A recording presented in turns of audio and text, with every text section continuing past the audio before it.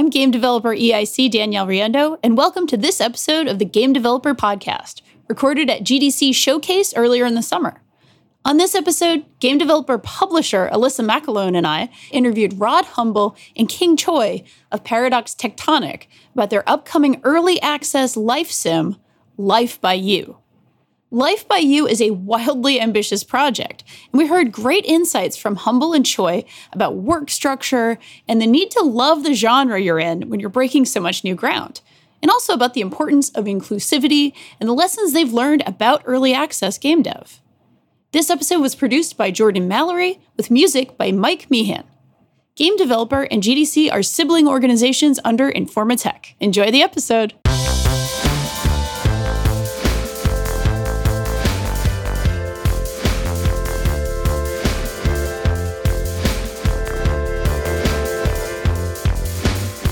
Hello, and welcome to our third live recording of the Game Developer Podcast during GDC Showcase. I am once again Alissa McAloon, joining you from GameDeveloper.com, where I am the publisher, and I'm one half of your hosting party today, alongside GameDeveloper.com's editor-in-chief, Danielle Riendo. Riendo, we were talking about last name pronunciation, and I just completely forgot everything. So yeah, you got it. You got it. Yeah, sometimes I tell people Riendo, it's for like Nintendo video games. I don't know. Sometimes it helps. I'm so excited to be here, and it is my great honor to introduce our guests today. We have Rod Humble and King Choi from Paradox Tectonic. Thank you both so much for being here. Would you like to say hello? Just say a little bit about what you're doing with us today. Please. Thank you so much for having us on.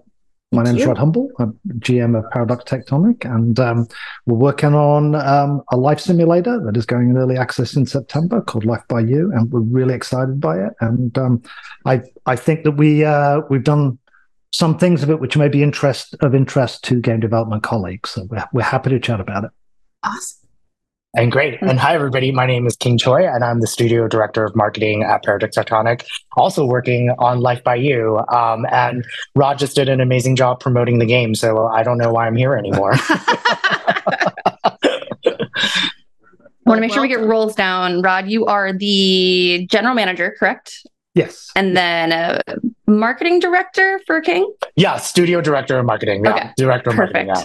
I have very in-depth notes, I swear, just not on full title name. So yeah, appreciate you guys joining us. Real quick, I want to toss to the audience today because we're so glad you're here with us as well. We do have a chat running there with a Q&A box. We will try to take some audience questions as they fit into the conversation. So feel free to toss those in there and try to keep them towards game development, everything you want to know about a really cool and immersive and just deep sandbox game that's in development. It just blows my mind every time I see anything about it. So I guess jumping in, you kind of gave a high-level description of Life by You, but it is a sandbox life simulator with some really ambitious systemic depth. Can you kind of tell everybody listening a little bit about the game and kind of what sets it apart in those really deep feature ways? Certainly. So first of all, we're an open-world life simulator, so there are no rabbit holes and no loading screens as you go in and out of buildings or you travel around the world. So each agent is simulated all the time. You can also, and this is where game development colleagues' heads will start to spin. So you can also control each agent anytime you like. So you don't just control your household. You can also right-click on anybody you see, and all of a sudden you can play them and their life. We support several control mechanisms, including traditional click-to-move, plus direct control, so you can play it like an action RPG using a controller or keyboard and mouse. Plus, you can, every building that you see in the world and every building in the world is made using our build tool. So we hope the builders will really enjoy building. Plus, all of the gameplay, including all of the skills, all of the traits, all of the needs, are all built using the in-game tools that we ship with the game. So you get everything that we got, and as the game design team, we use these tools every single day, and it comes in with a built-in visual scripting language, a built-in conversation editor. Actually, we've got over 40 editors for items, shops, objects, behaviors, thoughts, traits, conversations. We do conversations several ways as well. Plus, we support multi-heights as well. So you can have a family, my wife and I, for example, are very different heights, and we wanted that to be important. So all of our agents are of variable heights, which sounds easy, but isn't, because obviously we're a life sim, so no prop can be faked. So everybody has to be able to sit in the chairs and eat, even though there are variable heights. Plus, you can change all of that on the fly. So you can retint any object you like. You can build your home on the fly. You can move anything around in the world. You can even pick up agents and move them around the world while the game is running in a live edit mode. And you can save it out, obviously. And the last thing is the whole game is not only designed to be a fully featured life sim where we leave early access, but also it's a creative tool kit and a creative sandbox game where we encourage players to make their own mods and share them with their friends. And also our players own all of their creations. So they don't need our permission to go anywhere. And we specifically have made sure that all of our branding is streamer friendly. So if you're running a YouTube channel, and let's say you're running a romantic comedy every week, you never have to worry about us. Like, we're not going to come say, oh, you're doing content we don't like, it's yours. You can go monetize it any way you want. Patreon, wherever you like. So, it's a big beast. And it's been a long time making, but yeah, we're pretty excited by it. Not a single thing in here that doesn't seem like ambitious and incredible indeed. Like, what's the simplest thing in the game? What's the most kind of like what you see is what you get top level thing? I feel like there's still 4 levels to it, right? Yeah. I guess so. When you have a game that complex with that many different systems that have this much complexity that all touch each other and just have been in active development for several years at this point, how do you keep your development workforce, like the people you work with, like A, sane, and B, communicating well? Because that's something you have to have very tight to work on something this complex. Like, what have been your principles that have allowed you to create something like this? We hire only insane people in the first place, so that's easy. You've got Step one. Number one criteria. The number one criteria. It's true. And also we were designed from the ground up as a fully remote studio, and so I've been making games and running studios for 30 years now, and so this studio I wanted to integrate a lot of the cutting edge principles that were available, and we still do that. So the number one way is we hire senior colleagues who are domain experts, and then we basically give them everything they need to do their job. That goes for equipment. It also goes for external partners who, you may have somebody who's like, oh, I can direct these 4 domain experts in various parts of the world to add content to the game. But the most important aspect that we focus on is mind space for colleagues. So the whole studio is designed so that domain expert colleagues can walk into work, which is usually at their home, although we've got office memberships so people can go into offices, and they can think about the deep problems around game development. I think that as games get more and more complex, that need for artists, as King says, we're all artists, right? We're all making art here, is for you to really focus on it because it's very, very complex. And so all of the studio is designed to feed into the individual talent that we're very grateful we've managed to attract to the studio, because talented people, as you know, they're often quirky and they often have very high demands of like, look, I don't want to worry about that. I want to worry about this particular technical issue. So I think our organization was what we hope is our strength, and that is a very flat organization. We didn't have, and we still don't really have any management beyond myself and the studio COO, who's Amanda. And we just kept it lean, and we hired colleagues who were all grown-ups. We've all done this before, and we can just talk to each other on a day-to-day basis of like, hey, we've got this problem. How do we address it? And that's helped us move pretty quickly. And we had to, because again, the game is it's so big, and as you say, you're kind enough to use the word ambitious. Yeah, maybe it's crazy, but it has helped us get past that, because we couldn't have made this game using waterfall, milestone planning. Mm-hmm. Like, it's just impossible. Mm-hmm. You need to use judgment, and so we try and hire experts and lean into their judgment, and then work together as colleagues through problems. But the big problem is, I'll shut up in a moment. But you're here to not shut up. The big problem is we all love life sims, right? So what happens is we talk about a problem, and it can be any issue.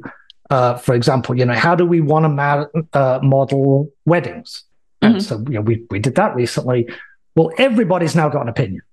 Everybody's got an opinion. We're like, well, when I got married, I want this. This is how I want it to feel. I want it to be inclusive. I want this person. And it's just a lot of fun when you get to every single aspect of a life sim, because everybody gets to play. We all are experts on a life sim, whereas if we were working on, I don't know, a game about hitting people on the head in a fantasy world, right? Not all of us know that world, but we all know how modern life works. I think when I first encountered Life by You, like that trailer, I think at Gamescom, don't fact check me. I have bad memory there, but it was GDC. Yeah. Was it GDC? Oh my gosh, no. It was GDC. It was GDC. It was us. Yeah. It was we us gave all you along. guys the exclusive. I don't know what month it is. I'm so sorry. I don't know where I work. But when you announced the game, the one thing I felt is this is when I played life sim games as a kid, this is what I was picturing as a kid. This is what it felt like to play that kind of level of game too. So that level of care throughout your team, definitely shows through in what's been shown so far. Hopefully in the product, when you guys hit early access in a couple months, right? September 12th. Might be terrifying to think to say. I'm sorry for putting that into words, but I was actually just going to ask about production process, because it sounds like you have all these incredible experts who, as you're saying, everybody does know a bit about modern life, of course, but you have these incredible experts working on these in-depth systems. And I suppose I'm just curious, I guess producer mindset, or I always think of being an editor-in-chief as being a producer. I don't know why, I don't know where it comes from, but there it is. Just sort of what the process is. Do you have particular tools that you use for those decisions, or do you just kind of work it out until you do come to a consensus with leads? It's pretty much the latter. Gotcha. So we're a very talky group. We openly care about people's feelings. I think that's perfectly acceptable, right? It's a guess. We want colleagues to get emotional about their work. We should care. We have some heated debates in terms of process. The one rule that we've had is no standing meeting is permanent. We do our best to try and attack standing meetings when people are like, I'm bored of this. Why am I wasting my Tuesday doing this? And so that's kind of an anti-process, but it's important, because every recurring meeting that you have, it's something that somebody is like, oh, okay, I can't be programming. I got to attend that meeting. And that it may be helpful, but we just need to be aware. So our current process is we have, in terms of formal process, every Monday, we all post stand-up notes of here's what we're working on this week. Everybody else but me posts what they worked on last week, but I'm super lazy, so I just say what I'm working on this week. Then we have a short 15-minute online call as a group, and we're basically like, hey, anybody have anything we want to have a meeting about today or later this week? And then if not, we go into it. We have a series of ad hoc meetings as required. Our Slack is very intense. We're a Slack, really focused team, and so we work through that all week. We have a whole bunch of meetings with colleagues in Sweden, because we're very proud to be part of Paradox Interactive. We really like it as a company, and they're like us. They believe in mods and player creativity and respecting the customer, and so we really like working with them. And then we just work through the week. Every Friday we play the game together on a group call. Usually beer or other drugs of choice may be involved at that point. Who knows? And then every Sunday, I write up a weekly report and I summarize what has happened on the project, and I play the game for at least 20 minutes, and I make a video, and then I share that to all of the team and all of HQ stakeholders, and send out the latest build. And we've had a weekly build since day one. As I mentioned, from the prototype that I first programmed, we've always sent out a weekly build from the start of the project, and that's been important because, in my view, that heartbeat of no, play the game. Even if it's a 2D prototype, we play the game every week, and we share that with our stakeholders because these things are so huge. You've always got to be respectful to the people who pony up a lot of money to build this game, and we want to make sure hey, this is what we're working on. We're not just slacking over here. There's your software. Yeah. It gives your team a little bit of room to kind of celebrate themselves and what they're doing every week as well, I bet, in addition to keeping the stakeholders happy. But it is. And it was something I did because I never... So I hate red tape, and I absolutely hate typing out forms. So it's torture for me. But we all work hard every week, and it felt appropriate. It was I'll do the busy work. I'll do all of the paperwork, because it's not. Again, we want colleagues, domain experts, to think about their craft. Whether that's marketing, whether that's coding, whether that's design. So yeah, I do all of the paperwork on a Sunday. I'm hoping to hand it off at some point. That's the dream, right? Delegation. Yeah. I wanted to jump in here and talk a little bit about even just the production, knowing the fact that even you talked about earlier that at GDC we revealed our announced trailer, and everything has been gameplay capture first. Nothing is faked. Yes, there are things that we're editing together into a video, but all the gameplay that you're seeing is what is currently in the current dev build. That in of itself does add specific pressure to the game team, because like you said, we are months ahead. We are months ahead from when we were supposed to release, and yet I'm coming in as marketing going, we are doing a full gameplay only trailer at announced. Oh my God. You know what? It was an uphill battle. It was a climb. I'm glad that we all survived it together, but I'm glad that we also made the right choice in making sure that we showed gameplay first coming out of the gate, because we want to treat our audience, and we know the player and gaming community are smart, intelligent people that can sniff out BS, right? And so we're holding ourselves accountable on a weekly to monthly basis to continue to up our game, literally to show literally, yep. Right? So we're being held accountable because people see us where we're started. Yeah. We have a few months out until we launch. And so that in of itself also adds pressure to the production cycle, which has its own, positive pros and cons, right? But that I can say that from a marketing perspective, that process has been also very, very rewarding, especially knowing the sort of response that we've been getting from the player community, with both the transparency and the vulnerability that we've been showing and inviting them along the production cycle. Right. Yeah. So that has been also very rewarding from a marketing experience. You've said you've been embedded into this process with every other element of development right away, which, as we've heard from other folks this week, just during this, that oh my God, please do this. So if you want to talk just a little bit about what that experience has been like. Yeah. I came into this on the later stage. I just got hired in early this year, and then we announced in March. So it was a very quick cycle, but I came in. It was actually last year. Then we sent him to Sweden for Christmas. Yes. The company get on the plane. The truth comes out. Yeah. It was I'm going to take a quick break. We're like, oh no. Get on a plane and figure this out. We need to announce it all. But I really came in to the interview as I was looking at this job. I was like, we all know the history that we all came from in regards to our previous roles. And so I was like, well, is this going to be the same or how is this going to be different? And you said this already, Alissa, that you were just looking for a life sim game that you wanted to play. And when at the end of my 5-hour interview, Rod came on and started showing me the game, I was like, that is the game that I want to see. This is the game that I've been wanting to play as a life sim fan and as a life sim player.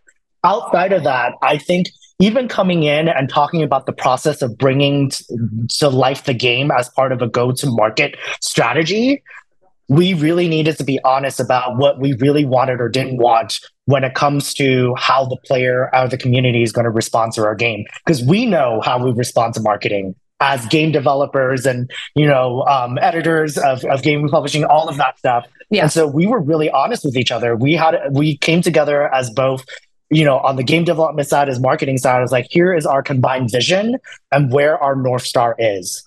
So I also as a marketer, in order to get the stuff done on the marketing side, I also need to fight for the game team, right? Like, I can't just be like, here's what marketing needs. And if I don't get that, then I'm not doing XYZ. I'm like, no, in order for me to get XYZ, I need to empower and enable the game team and give them enough time to get the stuff that they need done. So let's just be honest with each other about where our messaging strategy is. And so it's been really collaborative. Even Rod talked about this. It's been a very flat organization. Like, at any point, I will be talking to the UI designer. I will be talking with our the game's creative artists, all of that stuff. We are all in partnership with each other because we all have one goal in mind.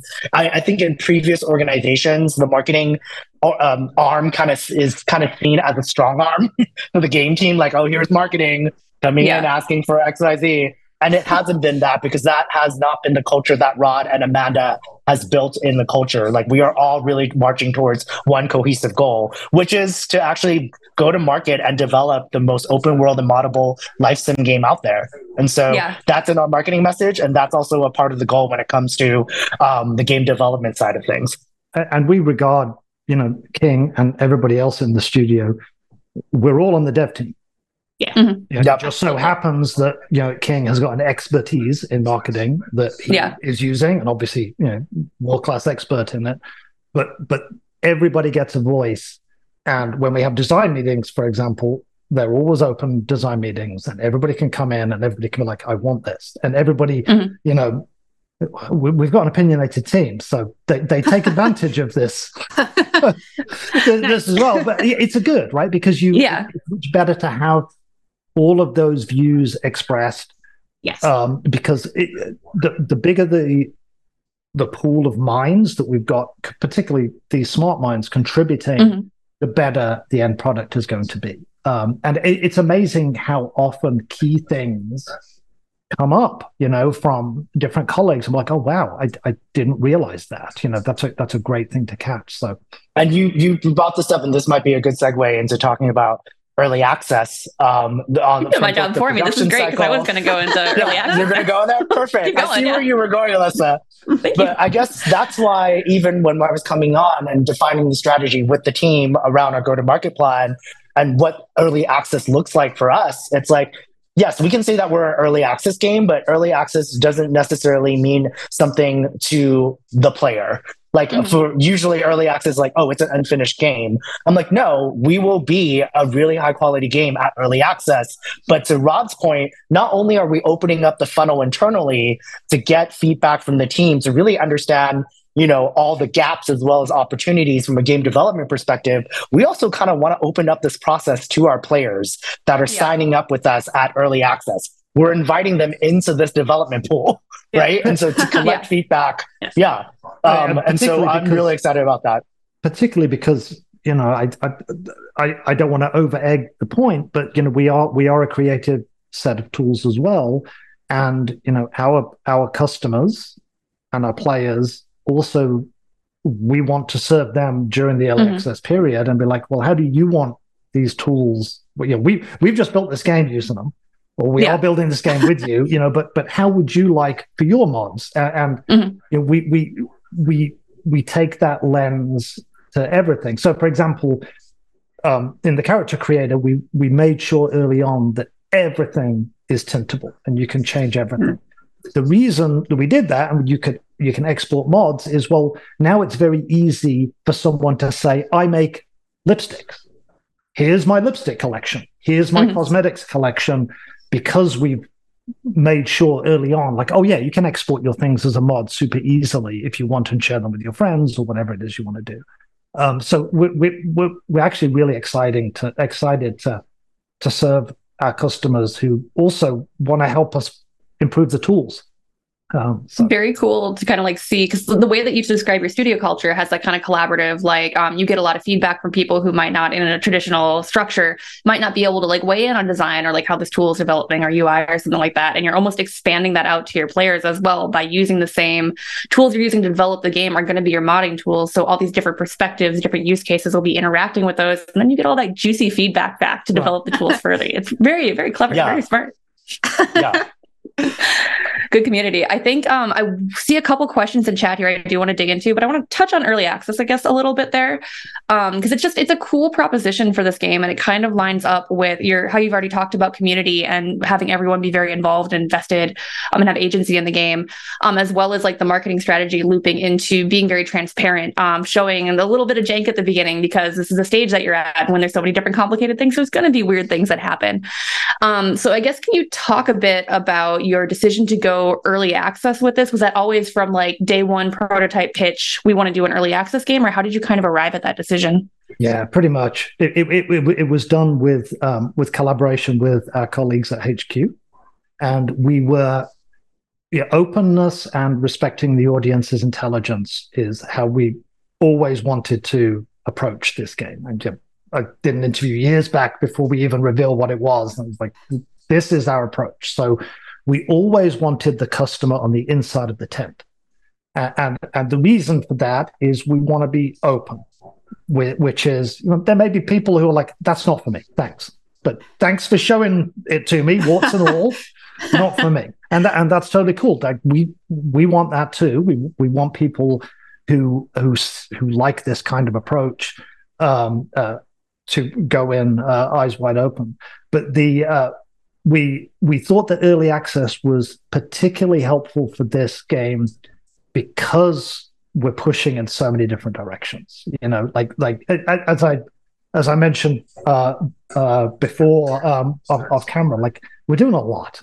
It's a lot. It's a fully open world. Like, you can modify anything. You can literally change the gameplay by clicking on object. There's a script in there. You can do a lot. And the chances of us on our own, with our own internal test department, coming up with the full range of user-generated content in a full creative sandbox is pretty much zero, right? So it was much better for us to say, hey, we're going into early access. Here's an appropriate price for joining this early, and we're going to work to our full AAA release together with you.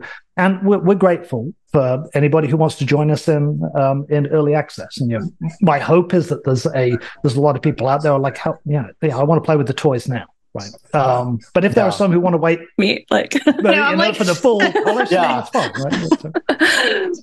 And also, to add on to that, and to borrow from some of my colleagues, and this is a hat tip to both Hannah and Gabriel, both senior game designers on the team, in sitting in interviews, even at GDC this year, hearing the ways that they talk about the game, and even Rob, the way that you talk about the game as well. Life is just such an expansive category that, as much as we as a team have our own vision of what we can do with a life simulator, we also need to incorporate other people's viewpoints, right? And other people's viewpoints are our players' viewpoints, those who are going to come in at early access telling us what they want from this life simulation game that is also a creative platform. And so we are essentially, going back to the ethos of the studio. And as you can see, we're, also the ways that we're talking about the creator tools, the editor tools are the same tools that we're using, the design process. We want to open that up to the players at early access to feel feedback from them, so we can build this life sim game together, because it's just too huge for just one studio to tackle. We want to tackle it together with our community. Rose out of chat wants to know, with a game that has as much focus of as much of a focus on realism like this, you mentioned everyone has their own experience of what that looks like. How do those different experiences factor into the development process? Is there a greater focus on matching what life is really like, or are there departures from that for the sake of the game and gameplay? Great question.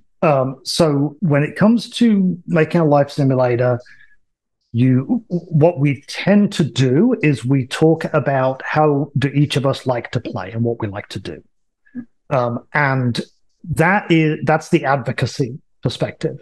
And then all of us have things where, like, I don't want to see this in this game because that is not fun emergently for me to appear in the game. So we make a big distinction between things that players can make happen on their own in their private single-player game that's offline with no telemetry, which is what that game is, versus things that will emergently happen based off our decisions. And so, early on, I was the person who made the decision, there's going to be no violence in this game. Like, we've already got sex, we've already got nudity. Like, come on, you got to ut me a break. Like, I'm not putting everything in there. And we're a game that also supports kids, kid agents plus elder agents. And the last thing I wanted to see is Granny getting hit by the car, right? Like, it's like there are plenty of games out there that can do that.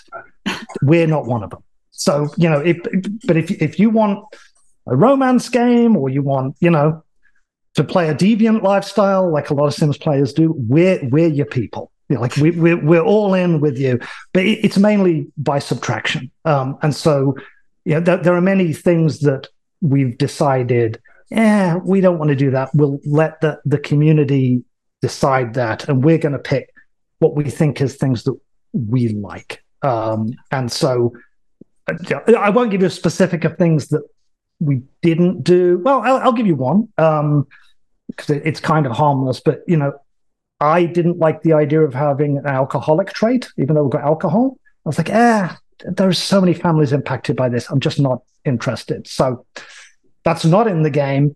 Players can mod that if they want, but that's an example of the kind of thing where I'm like, do you really want to see that? Like in a game that you just buy? So those are kind of the examples. And then in terms of where the realism versus the fun is, I can give you another example, which is we've got a full crafting editor. So you can make, right now, cooking is our number one use of it, but you can make your entire own crafting systems.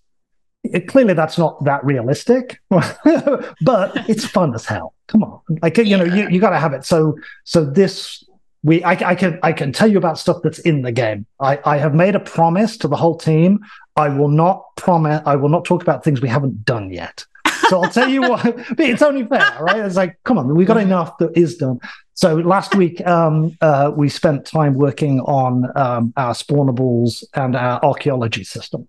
Mm-hmm. So you can go out into the world and you can find archaeological goods. And designer Willem is working on that. Hey, Willem, great job. And that's just pure fun. So in terms of that balance of realism, we want you to be able to play. We want you to be able to tell stories. We want you to be able to make your family, really. Like, whoever you are in the world, you should be able to make your family and your community, because you can also define the population of the town based off age, skin tone, sexual orientation, all of these factors. And you're like, no, my world looks like this. This is how I want my world to behave. And so we have that. I can tell plausible stories. But then when you see things like crafting systems and collectible systems, like they're just fun. So we put those in. Yeah. And I love collectible systems. So I've been out there placing spawners that spawn. We've got 100 different. All the places to hide them then. Yeah. Oh, that's so good. Yeah. So and you can add more, by the way. But we've got 100 seashells that I've been placing up on the beach. And here's what's great about the system. Because it exists, so I can talk about it. Is like that's your stand-up update for the week is, well, I placed 100 seashells this week. But you get to place the area, and you also get to place the spawn rates. Oh. And it can be by time or recurring. So you can either say, like every hour in this area, there's going to be this seashell trove. Yeah. And when a new one spawns, the old one disappears. You can do that. Or you can say, no, I want it to be hundreds and hundreds, and they build and build. So you get this like constant build-up of seashells. Or you can say, this seashell spawns only on the full moon of the cherry blossom harvest on a particular day of a month there.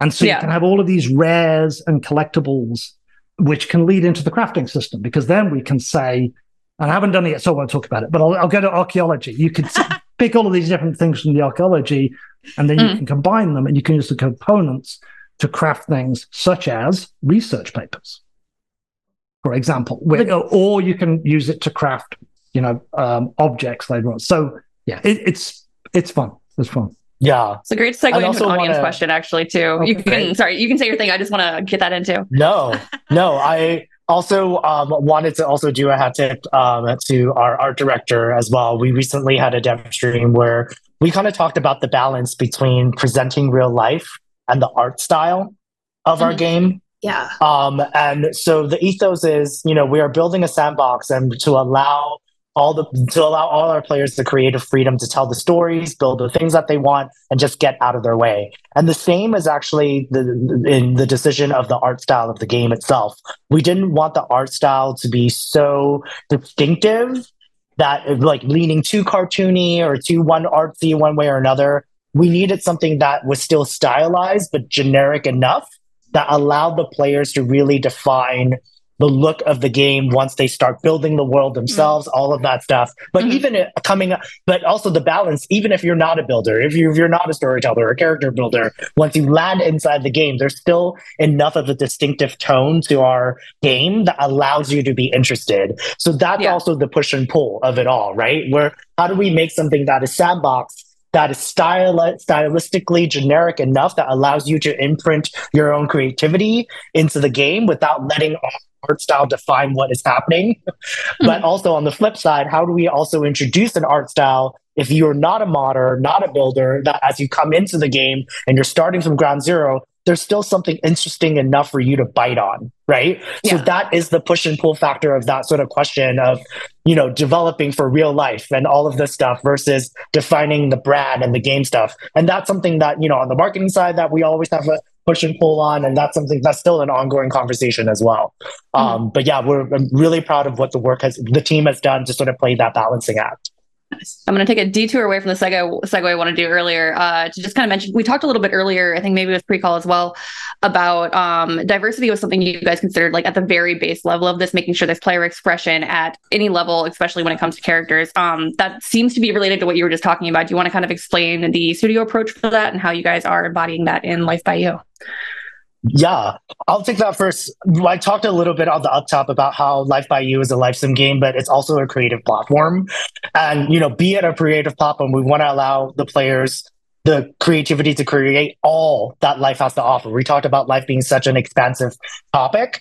And so because of the fact that we want it to be representative of real life, inclusivity is already embedded into the design ethos of the game from day one. Right? You cannot have creative freedom. You cannot talk about all that life has to offer, or even our statement of making the most open, moddable game that is a life sim game that's out there to our players. To not include inclusivity into the ways that we're thinking about game development would be something that we would be doing wrong. And so that was always something that was already embedded into day one. And then also we talked a little bit about also early access, right? And so that's also the reason why we want to introduce different voices that are outside of our team, from the player community, from those of us as well as those of the players that are with the game from day one. Let's work on building this game together so we can incorporate your viewpoints as well as the ways that you see life playing out in this life sim game, in this creative platform. And we think that it's a great opportunity at early access to sort of get the feedback from the community, to get wish and wants and desires from our community. But also on the flip side, we're also looking at working with contact experts across different sort of disciplines and topics as it relates to sort of LGBT queer representation, as it relates to BIPOC representation. How does that really come to life in the game, as well as on our marketing? Because as much as we have positive intent in doing all of this and doing the things well, we also need to make sure that we're doing this also correctly and with knowledge experts. And so more to come in the coming weeks and months as we are rolling out more of our campaign as well as we head into early access. But again, inclusivity as well as the things that we are doing to really bring that to life in both the in-game work as well as in the marketing work has been really important to us from day one. To say, I definitely noticed, just as a queer person, seeing a little bit of queer representation right there in the original trailer. So I'm always going to sit up and take notice personally. So that's always really cool. You're not alone. You're not alone. I'm not alone. I like to hear that. That makes me happy. We can. And I'll also double down on what King said. It was fundamental. It was absolutely fundamental. And from day one. For example, Ted, another one of our senior engineers who's a genius, when he did conversation and he started the avatar creation, day one, he was like, we need non-binary, we need pronouns, I need the conversation system to be able to take your gender and however you want to be addressed. And it matters, right? And we also, from day one, really cared about not having... not being heavy-handed with sexual orientation. We live in a time where I think there's unprecedented freedom, but there's also unprecedented, forces who are demonizing folks. And we wanted to make sure that we are definitely a pro-feminist, pro-gay game. That's who we are, and we're very, very proud of it. And we want everybody to be able to come into our game and say, oh, thank you. Like there's somebody who actually respects us. We love our audience.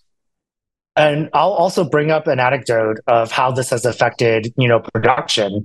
You brought up pronouns in the UI.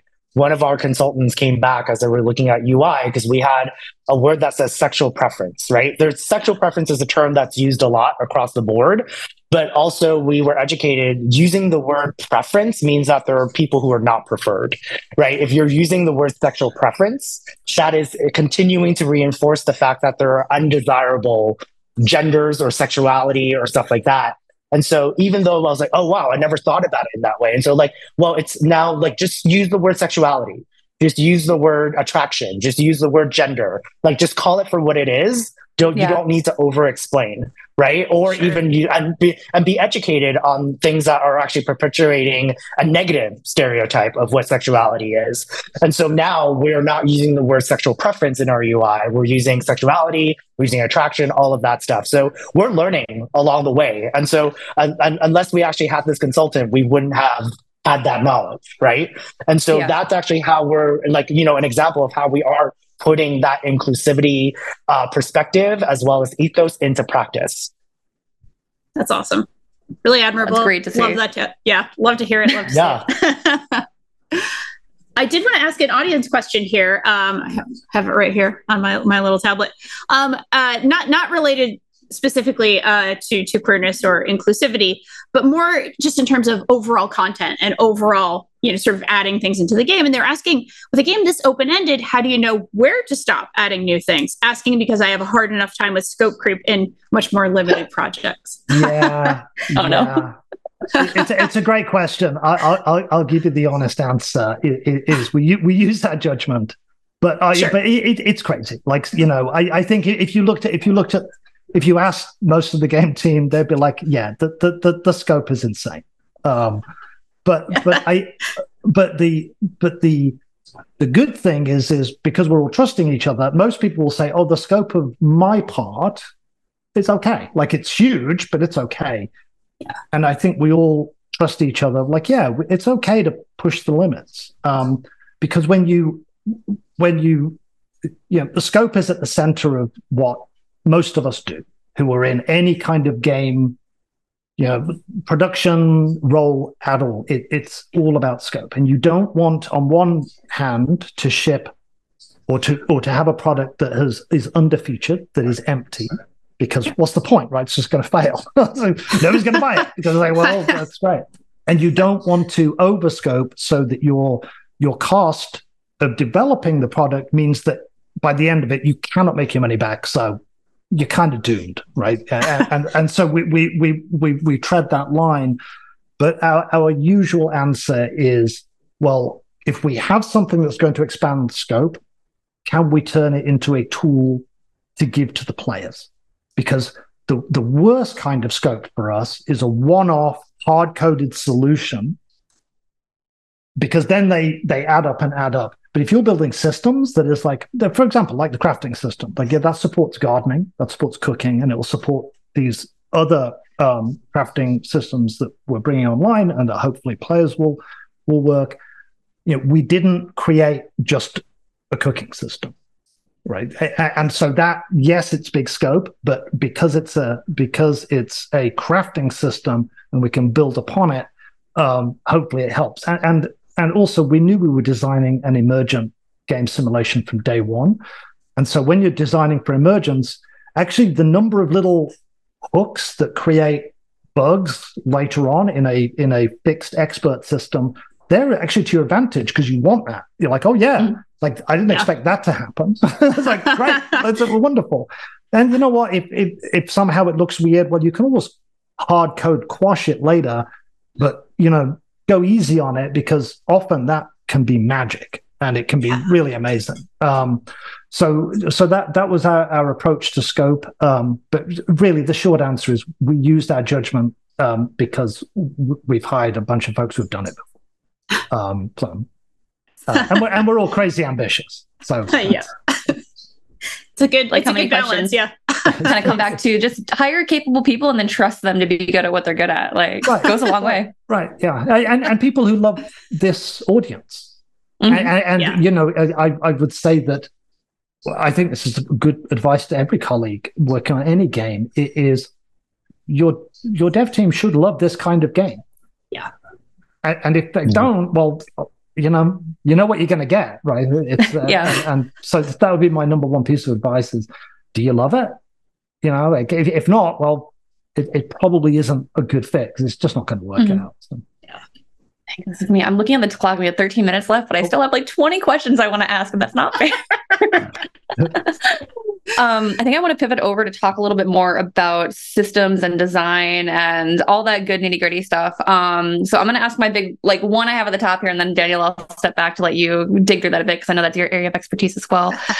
So one thing, as someone who grew up with life sim games, and my sister also did as well, we were very different kinds of players. We talked about this a bit before, but she was always a builder and I'm very drama, storylines, all of that. So we're opposite ends of the spectrum.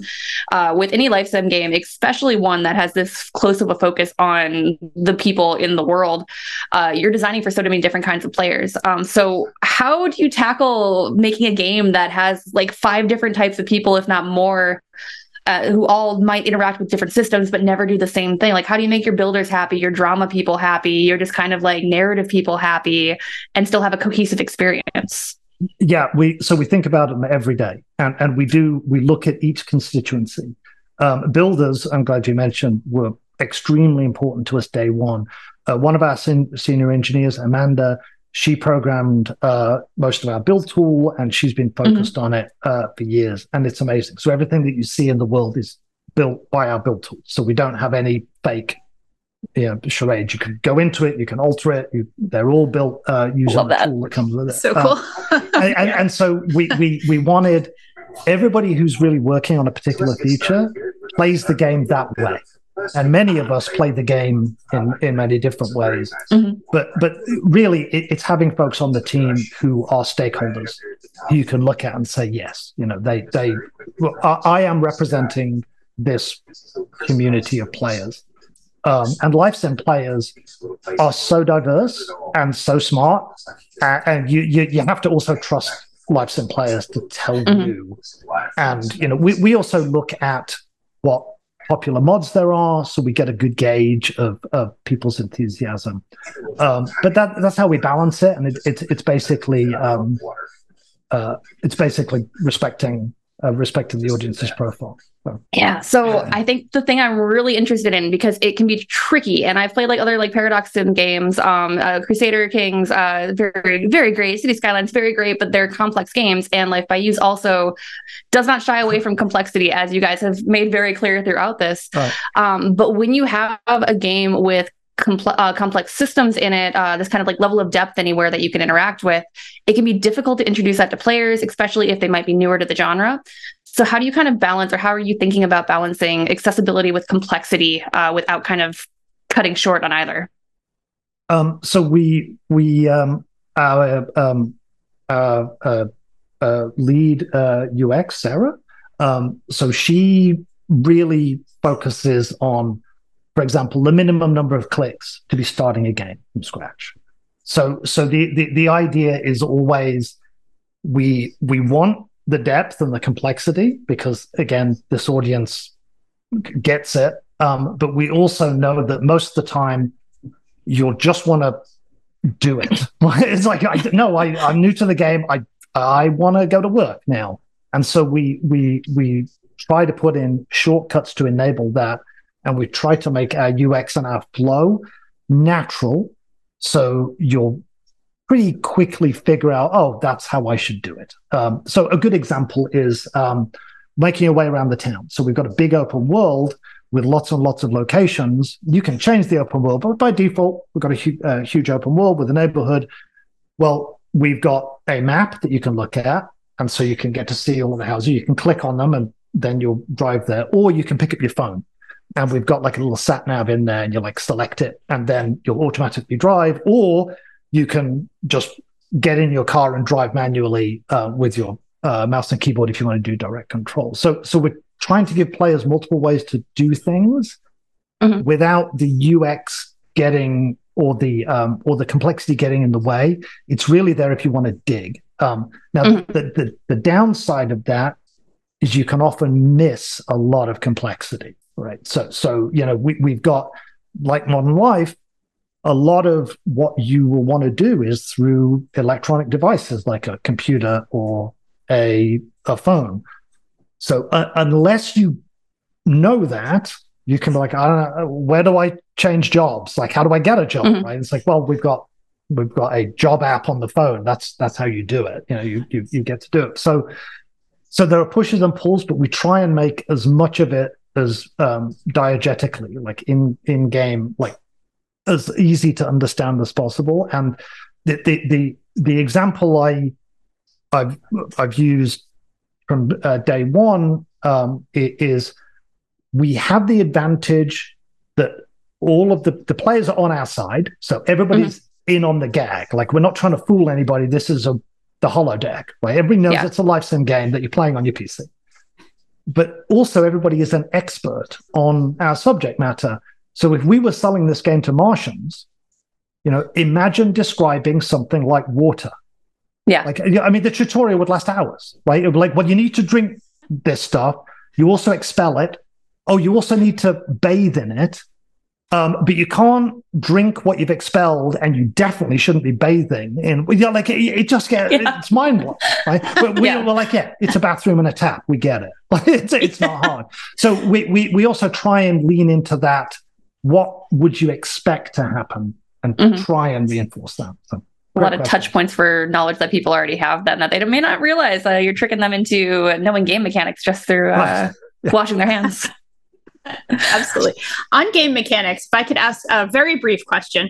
Rod, I know you still participate in game jams, which I find really cool and really exciting. And I'm just curious if some of your jam games or some of your own sort of personal work ever, if it's sort of something like, oh, I was noodling on this, I was exploring this mechanic, or I was exploring something in my own, in smaller projects, if that translates into a project like this, if you ever if that helps you think about design problems or something like that. Yeah, it does for sure. Oh, cool. I never wanted to I've never wanted to lose a hands-on skills of the craft. Awesome. So thank you. I was in Ludum Dare a couple of months back. And I checked that out. I thought it was really cool. So thank you. Yeah.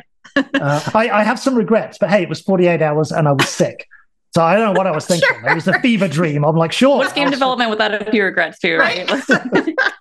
But yeah, I think for me it's important, and other people may be entirely different. There's no rules in art, right? But for me, I like to make complete creative works by myself, because I feel it makes me better when I work with colleagues in a professional group environment. It's also freer. I can do whatever I want. I can make a game about whatever I want, and I do. You know, my wife's still eternally grateful for me making a game about our marriage. You know, she thanks me every day. But it's fun, right? You get to express yourself, and you get to learn your craft. And I think that for me, it's part of keeping my skills sharp, and I also want folks around the studio, when I am talking about a problem or heaven forbid giving direction, like I want them to be able to look at me and say, okay, well, he's not a completely clueless exec, right? He kind of understands this a little bit. So that's kind of my approach. But thank you. Thank you. And I guess I can segue that into a question for King then. We talked a little bit ahead of time that you have some, like, for working on a PC-centric game right now, you have a bit of a different background with mobile as well. So do you want to talk a bit about how you've been able to kind of like bring these outside experiences or something that may not be one-to-one with what you're working on and use those to build out your viewpoint and how you're interacting with the game you're working on now? Yeah. With the 3 minutes we have left. Sorry about that. Yeah, all good. I'll make this quick. And so during our pre-call, I had shared a bit about my onboarding and interview experience with both Rod and Amanda, who is our COO at Tectonic. And Amanda, having worked herself as well as Rod across both PC, console, and mobile sort of business lines, they're like, hey, we have a really tight deadline to sort of get stuff done in the next year, right? And so I was brought in at the tail end of next year with the expectation of announcing the game in March and then launching early access in September. And so that's a really tight deadline for someone who's just starting in December. So as much as they were looking for somebody who had expertise in the PC and console realm, which usually has very long tails, they needed someone who can come in and start chewing off work from the jump. And so they were looking for somebody that also had mobile experience as well, that can work on a mobile timeline. And as you know, mobile moves very fast. And so I was able to sort of merge both of these expertise because I've had experience working at previous organizations that work on the PC console side, as well as on the game development side on mobile. And so this has been such a marriage of my skill set across my sort of resume to sort of bring in both my experience as a marketer on the life sim side, but also as a product marketer and product manager from a mobile side to really get work done in a concentrated and speedy way. And it's been a pleasure to sort of see it come to life, and also seeing that work come to life to be able to give recognition and celebrate the work that this team is doing to bring this game to market. Yeah. I think there's probably a whole other podcast we could do on talking about the how mobile development and PC development pipelines are maybe getting a little bit closer nowadays, but that's not a 2-minute conversation. Just to reinforce what King said is that, we're a Windows PC, we hope AAA game, but we've all got a very diverse background in terms of the platforms we've had success on. And again, I would encourage any colleagues who have only done AAA PC or console, there's a lot to be learned from mobile in terms of game development, in terms of marketing speed. There's a lot of things not to be learned, like monetization practices, which I don't particularly think are helpful. But we've really tried to take the best practices that we've seen across many different platforms, and mobile development, there's a lot to learn from there and a lot to respect, as AAA and console as well, obviously. Yeah, good to not silo your knowledge, though. It's a good kind of, anyone can take knowledge from that, I think. Yeah. Okay, last minute, I got to do the wrap up and I got to let you promote your things. So we are Game Developer Podcast. Thank you, everyone, for joining us. Thank you so much to both Rod and King today for having a conversation that went by way too fast, but I appreciate every bit of it. You can find us online on Spotify, Game Developer Podcast. We are also on Apple Podcasts and Google Podcasts as well. We have a whole website where we publish long form articles on video game content. You should check that out as well.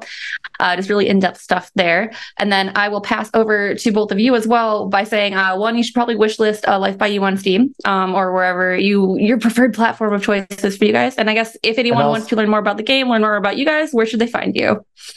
Yeah, you can find us at lifebyu.com, and we also have a YouTube channel which is youtube.com/Life by You. We release weekly and monthly contents up there. And so we're really excited for this game to be out this September.